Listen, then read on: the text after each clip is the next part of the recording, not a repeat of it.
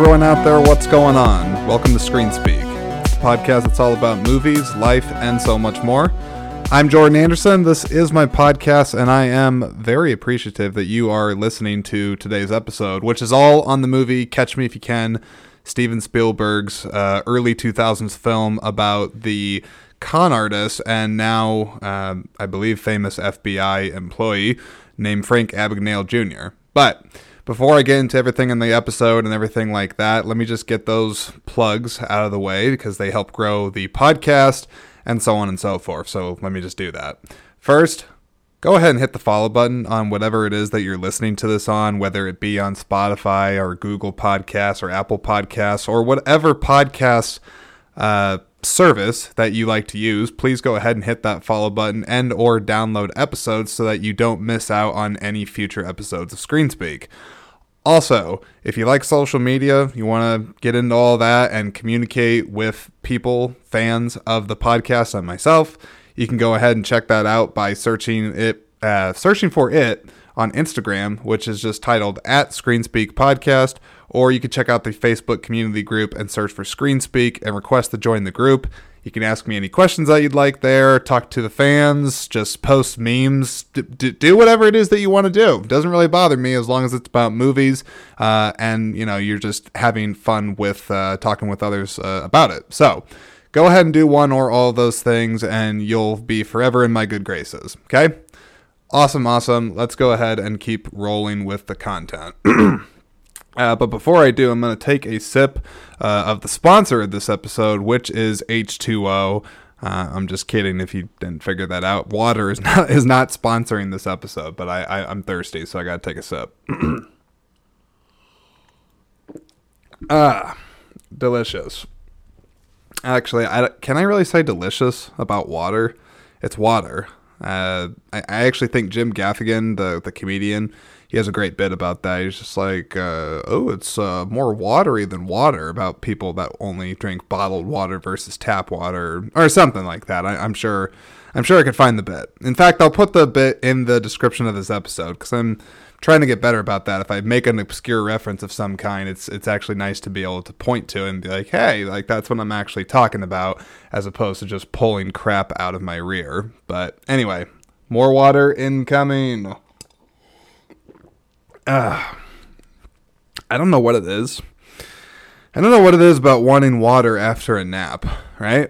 Is that just me? I had a rather glorious nap this afternoon.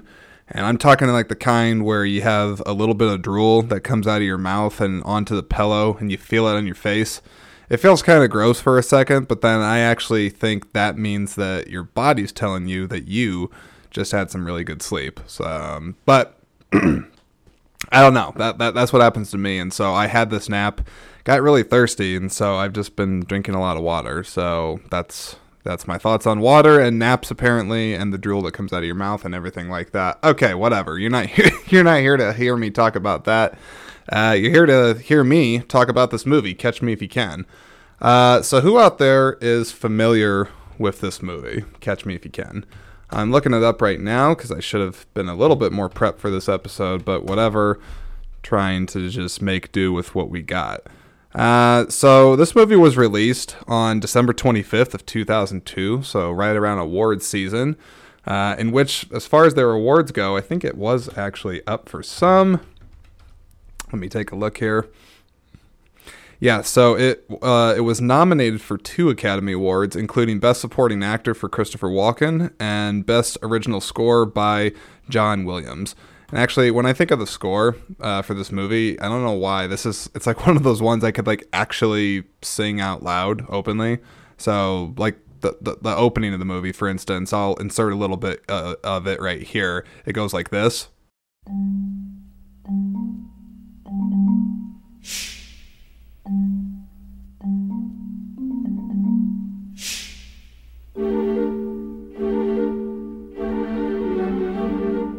Ba-dum, ba-dum, ba-dum, ba-dum,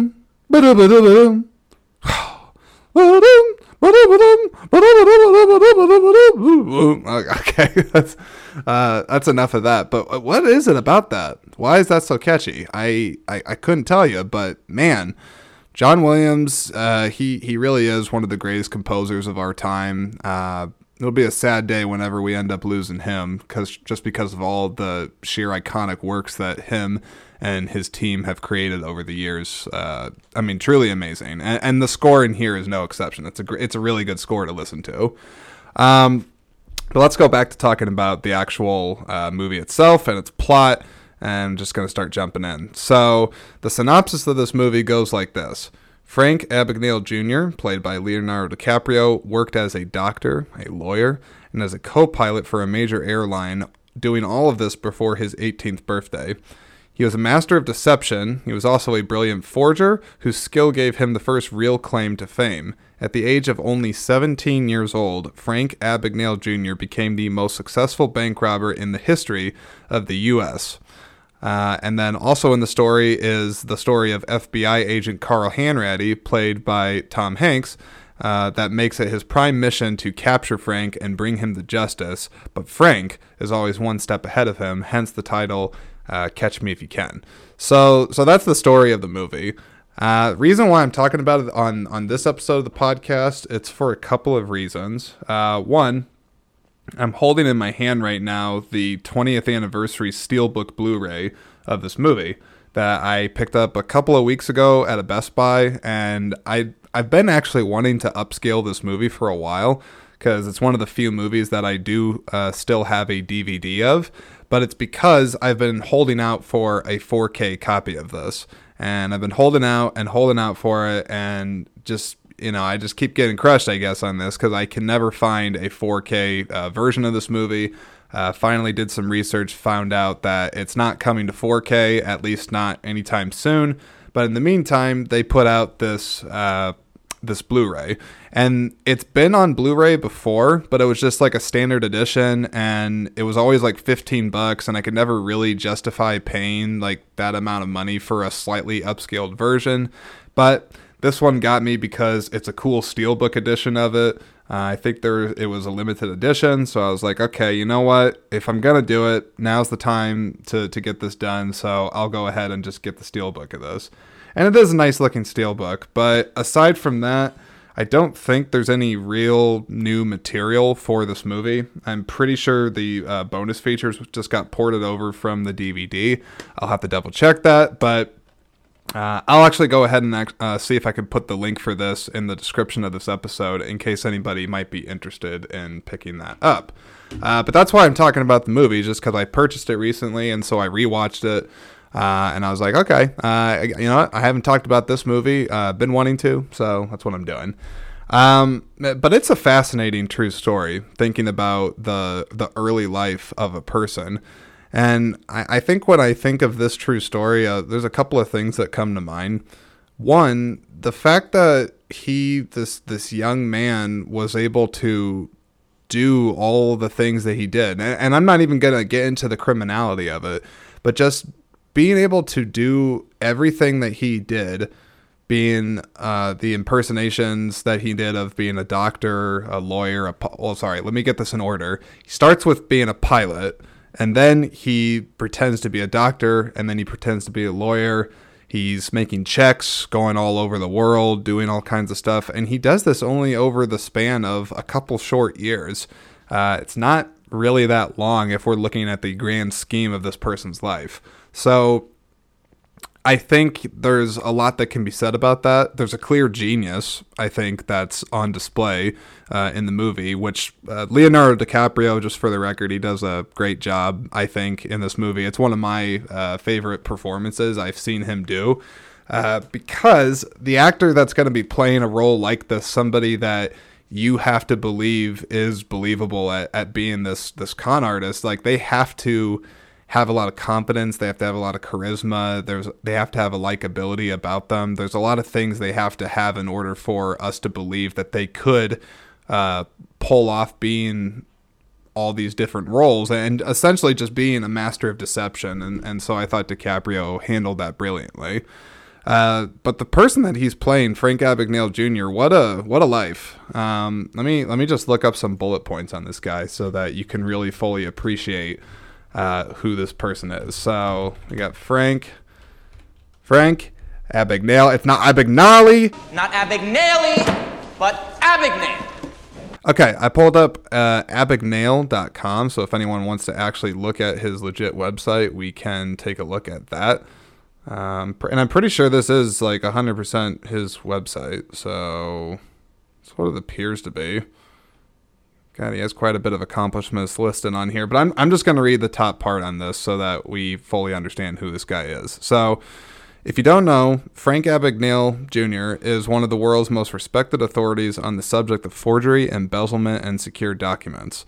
For over 40 years, he has lectured to and consulted with hundreds of financial institutions, corporations, and government agencies, all from around the world.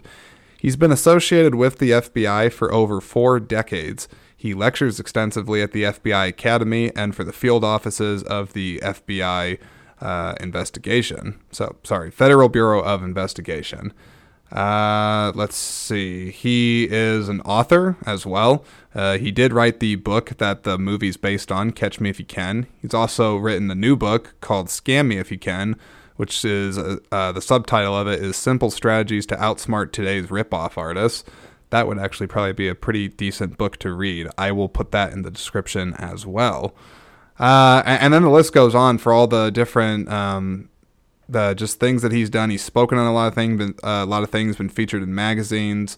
He's been profiled quite a bit. So, I mean, the guy has lived an incredible life, and he's also so smart that a lot of the early forgery techniques and things like that, because he was sort of so ahead of the game at doing it, he has developed a lot of the fraud prevention techniques that are still, to this day, being utilized in financial institutions across the world. So that's pretty crazy. Quick personal story that I have to share on the person. I do actually have the autograph of Frank Abagnale Jr. I have his real signature. It's definitely one of the coolest things I think I have in my movie collection. So I suppose I gotta say how I have that. Without giving away too many details, I'll just say that I had a family member that was, I had a family member that was at a conference or something like that. And Frank Abagnale Jr., he was a guest speaker there. He talked, I think, probably about Catch Me If You Can and some other things that he was there to talk about because it had to do with financial security. And so this family member, they let me know that he was there. I, at the time, had been a big fan of this movie, and I was like, oh my gosh, like the real guy's there. Would you be able to get his autograph? I asked this person.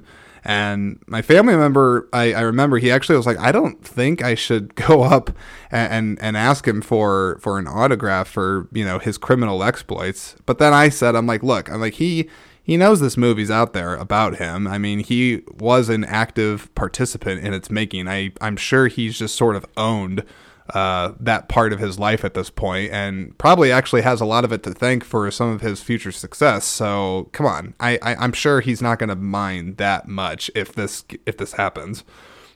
And so he went up to him, this family member of mine, and asked him for the autograph, and he got it. And so to this day, I keep it on my movie shelf. I have it in like I don't know how you describe it. You know where you keep like a rare baseball in, something like that, a little plastic display box for that. That's what I keep it in. So until I get a better setup for it or something, that's, I guess, where it's going to live. But it's extremely cool to have that.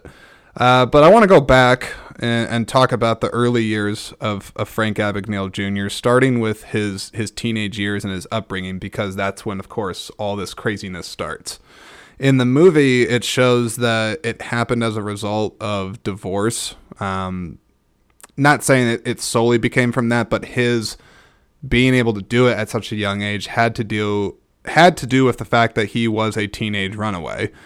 Because in the movie, his parents get divorced. He sort of freaks out and doesn't know if he's like, I'm going to live with my mom or my dad. He just sort of runs away from it all. And before he knows it, he's lying his way to being a pilot for Pan Am. But I think the line about it all is actually what's interesting. It's like, why is that the person's first inkling to be a con? Like, how does somebody become a con at such a young age, right? I think it's a valid question. The movie certainly makes it look like it is coming from the influence of his father, which is played by Christopher Walken. They show early on in the movie that at least at one point in the man's life, he was, for lack of a better word, successful and a model citizen, at least seemingly to his son, Frank. They show him at a Rotary Club dinner, big, formal, fancy Rotary Club dinner, getting some award for like Rotary Club Member of the Year, something like that. His father gives a speech in which Frank actually ends up adopting it throughout the rest of the movie. I'll see if I can insert it here right now. 2 little mice fell in a bucket of cream. The first mouse quickly gave up and drowned. The second mouse wouldn't quit. He struggled so hard that eventually he churned that cream into butter and crawled out. Gentlemen, as of this moment, I am that second mouse. So right from there, we can see that Leonardo DiCaprio, Frank Abagnale Jr., has this idolization for his father, and he really looks up to him and respects him. But then it doesn't take us long, the audience, to see that he is a bit of a snake himself. Not, I would say, to the extent that his son is, because I think his son was sort of like the next evolution of his father's con artistry.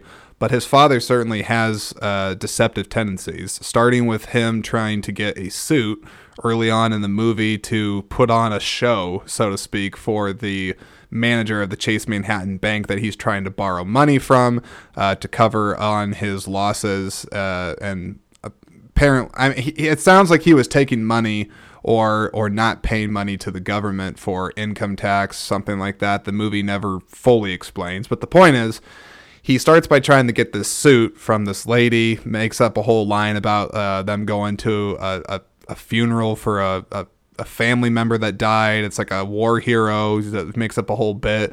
And then he says that he found a necklace on the street to a charmer, and that apparently works. And then the scam proceeds from there to have his son pretend to be his valet driver, all again for the sake of appearance, to look as if he's doing well off and that these problems aren't really destroying them.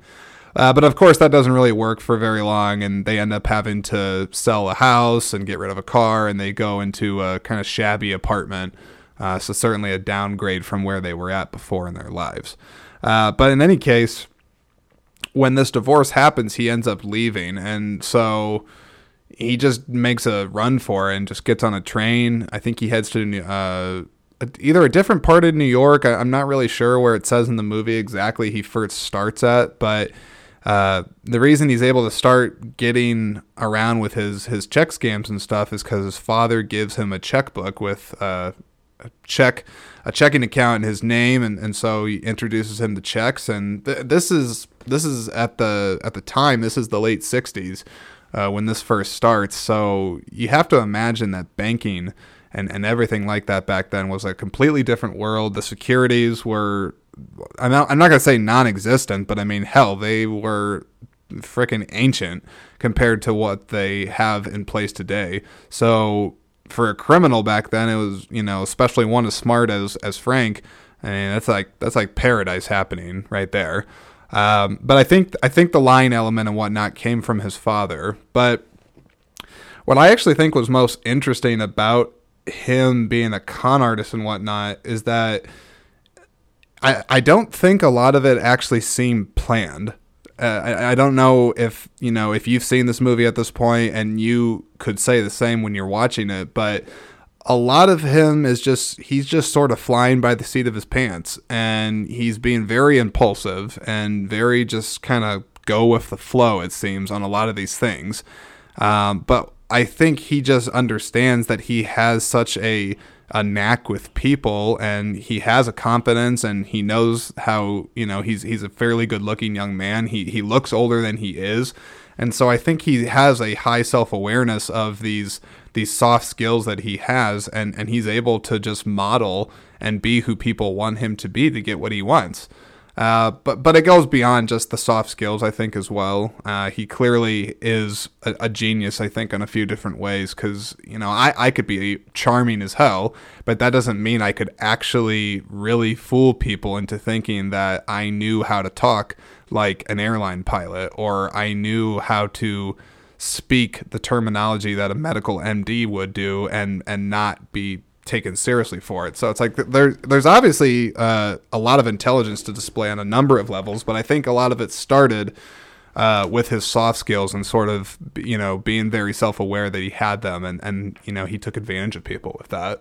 And all of that, I think, was just him being very impressionable at a young age and taking after his father, so to speak. But it's kind of heartbreaking too, looking at it. I try to think, if I was 16 years old and I just totally up and left home, I wouldn't be able to survive. I'd crawl to a homeless shelter, crawl in a gutter, crawl to anywhere. But I don't know if I'd be able to stand on my own 2 feet and do what he did. But then again, as I said before, it's a different time. This is a different time in America, a different time in life. The rules were different. The rules of the game were different at that time. So it's anybody's guess to say what you would do if you were stuck in that situation. But in any case, it's extremely interesting to watch in the film. Another thing that I'm thinking about when I think of this movie is con artistry as a subject, like the real artistry of it. I'm actually going to look this up right now. Why are con artists called con artists? I have my own 2 cents on it, but I'm going to see if the Google meaning actually matches up with what I think. So let's see. Con artists and meaning. Here we go. So according to the dictionary, a con artist is a person who cheats or tricks others by persuading them to believe something that is not true. Yes, but I'd like to see a little bit more of an elaborate spelled out meaning for this. Okay, I just found another dictionary quote on here. That's not really what I want. Okay. Idioms, the free dictionary. A person who exploits the vulnerability of others for their own sake by manipulating and taking advantage of their confidence. The act of which is known as a confidence trick or game. It is the common abbreviation of the full term competence artist. Okay, so according to these few dictionary things that I just pulled up here, they're just basically saying that because the person's competent enough and they're good with their words, they can just bullshit their way through to get things that they want. And I guess to an extent that's true, but what I want to focus on right now is the real artistry of it, right? I think that's sort of what separates the ones that are the small timers versus somebody like a Frank Abagnale Jr. is the real art form to it. Because I do think, and again, I'm not trying to say that I have an admiration for con artists or I think it's great what they do. That would not be good of me to say. I mean, these people clearly are taking advantage of others, messing people up psychologically with emotional manipulation, financial manipulation. So there's a lot of bad things there. But I don't know. I can't help but admire a little bit just the real artistry, I think, that would go into being so successful at it, because you have to think on multiple levels at how you'd have to be successful at this. It's all starts from the appearance. You have to really look the part. You have to sound the part, act the part. I mean, it is like, I guess for somebody that's not like a professional actor and whatnot, it's like you're being a professional actor, but with real world consequences if you don't nail the part, so to speak. So I don't know, that part of con artistry, like anytime I see a con artist movie, another one that comes to mind is Matchstick Men. That's a great con artist movie. But there is something I always admire about just how quick they are, how quick a person like that has to be on their feet, and how they are willing to, certainly they have moral flexibilities. Let's just put it that way. They don't really care about following the rule of law, right? They don't care about that. But I don't know. Does that make sense? What I'm trying to say right there? I hope that does. It's like there is a real artistry to a con artist, and I think you just have to really look at it from all the different levels that they are playing the game to get what they want. But ultimately, of course, this is something that just leads to there being a lot of consequence, right? Which the consequence takes shape in the form of the FBI that is after them because. Like any criminal wrongdoing, eventually it's going to catch up with you and you will lose. Tom Hanks' character in the movie, he says it best that he's like, the house always wins. You know, the government is like the house. Like, you can try to outrun them. You might be ahead for a while, but eventually you're going to make a mistake. Eventually you're going to do too much and boom, you're caught. And so that's the side of the story that's played by Tom Hanks, the wonderful Tom Hanks. He's Carl Hanratty. Hanratty. Carl Hanratty. I am Carl Hanratty. Yeah, I don't know exactly what that accent is. Is it like a New York thing? I don't know, like a New England kind of accent. I'm not really sure. I wish I could say I was an expert on accents. Maybe one day I'll read a book and be able to brush up on that a little bit better. But in the meantime, Tom Hanks, he's really good in this movie. I mean, he's fantastic in a lot of the movies, but I think especially when he pairs with Steven Spielberg, they really do make a good team together, and they've made a lot of terrific films, and this one's definitely no exception. But I like the dynamic that they have in the movie, that you can even tell as him as a professional agent. He sort of, I think what I was saying, has a bit of an admiration or at least respect for the skills that this person has. But then I think at the same time, he also sees the kid in him and sort of, in a way, it feels like resembles a surrogate father figure to him. Not that Frank Abagnale Jr. doesn't have a father in the movie, because again, he's played by Christopher Walken, but you know, he sees troubled youth, and I do think there's a part of him that actually genuinely cares about him stopping before it gets too late, because he sees the brightness that this kid has, and ultimately it's because of him. In the movie, anyway. I've never actually checked out the real story of this, but I think it's fairly accurate. But if it wasn't for Agent Hanratty, you know, Frank probably would be just rotting in jail and wouldn't be, turning his life around and changing the course of his life by actually ended up working for the FBI. Because spoiler alert, that's what ends up happening.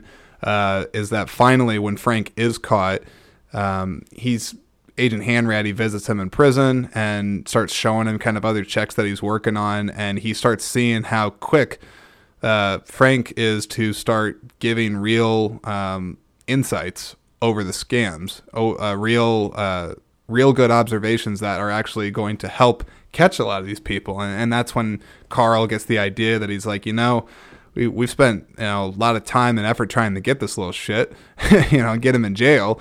But man, he really was like one of the top check kiting artists, con artists in the world.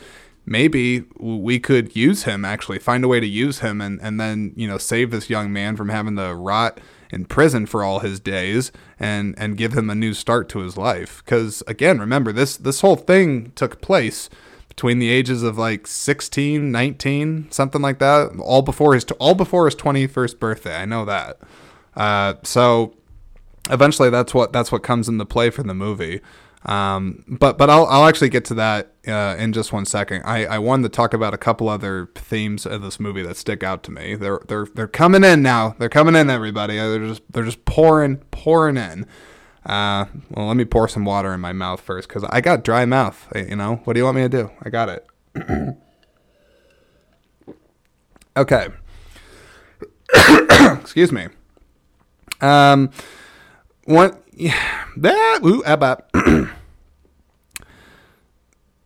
interesting theme. Excuse me. There's an interesting theme that's There's several interesting themes. There's There are several interesting themes that are at play in this movie. One of the ones that really stands out to me that I think is really, really interesting is the notion of living a lie. Like, what does that mean, living a lie? Because that's ultimately what Frank is doing to himself, is that he's so good at his con artistry and he's so good at lying to people that I think a lot of the time he's just lying to himself. Doesn't really know who the hell he is, doesn't know why he's doing what he does. He just knows that he's good at it and that he can continue to do it and be able to not be chained down. But ultimately, I think this leads to a lot of loneliness in his life and a lot of regret and different things that are certainly detrimental to a person's life in the long run. But I want to go back to talking about living a lie because I think that that's really interesting. I think that for a lot of people out there, and I would actually throw myself into this because I think on a certain level it's true, but a lot of us are living a lie. If we really stop and think about this, we're either not being as forthcoming and truthful to our, to the people around us. We hold back certain things, or we think about the way that we say things in an avoidance of hurting somebody's feelings or possibly getting too much attention on us. You could even start throwing in all the cancel culture stuff going on right now because people put on a face because they don't want to, they don't want to lose their livelihoods by having sometimes people know how they really feel about certain things. So I think there's a lot of us that live a lie to an extent like that, but then also from ourselves too.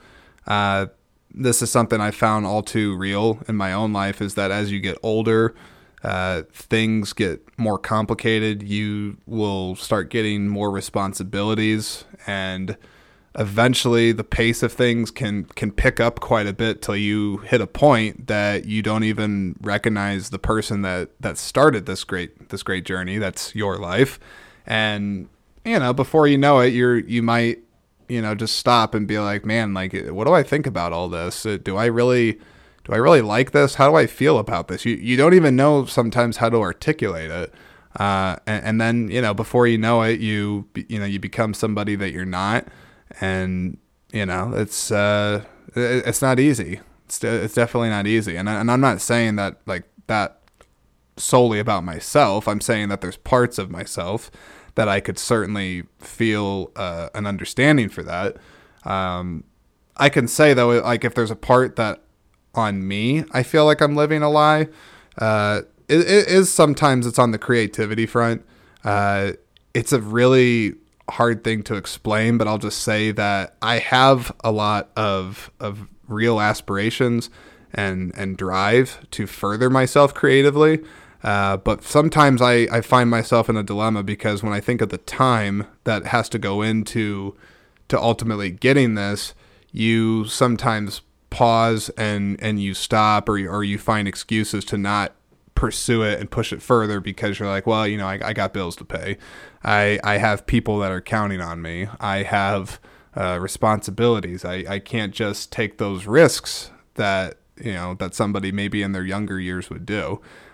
Things like that can kind of start coming into play, and I don't feel that bad about it right now in my own life. I'd like to be doing more creatively, that's for sure, but I'm working at it, and I think that's the main thing, is that just one day at a time, I'm just taking proactive steps to try to figure out what I'm doing on the creative front, and hopefully connect with people on the same thing and make an impression.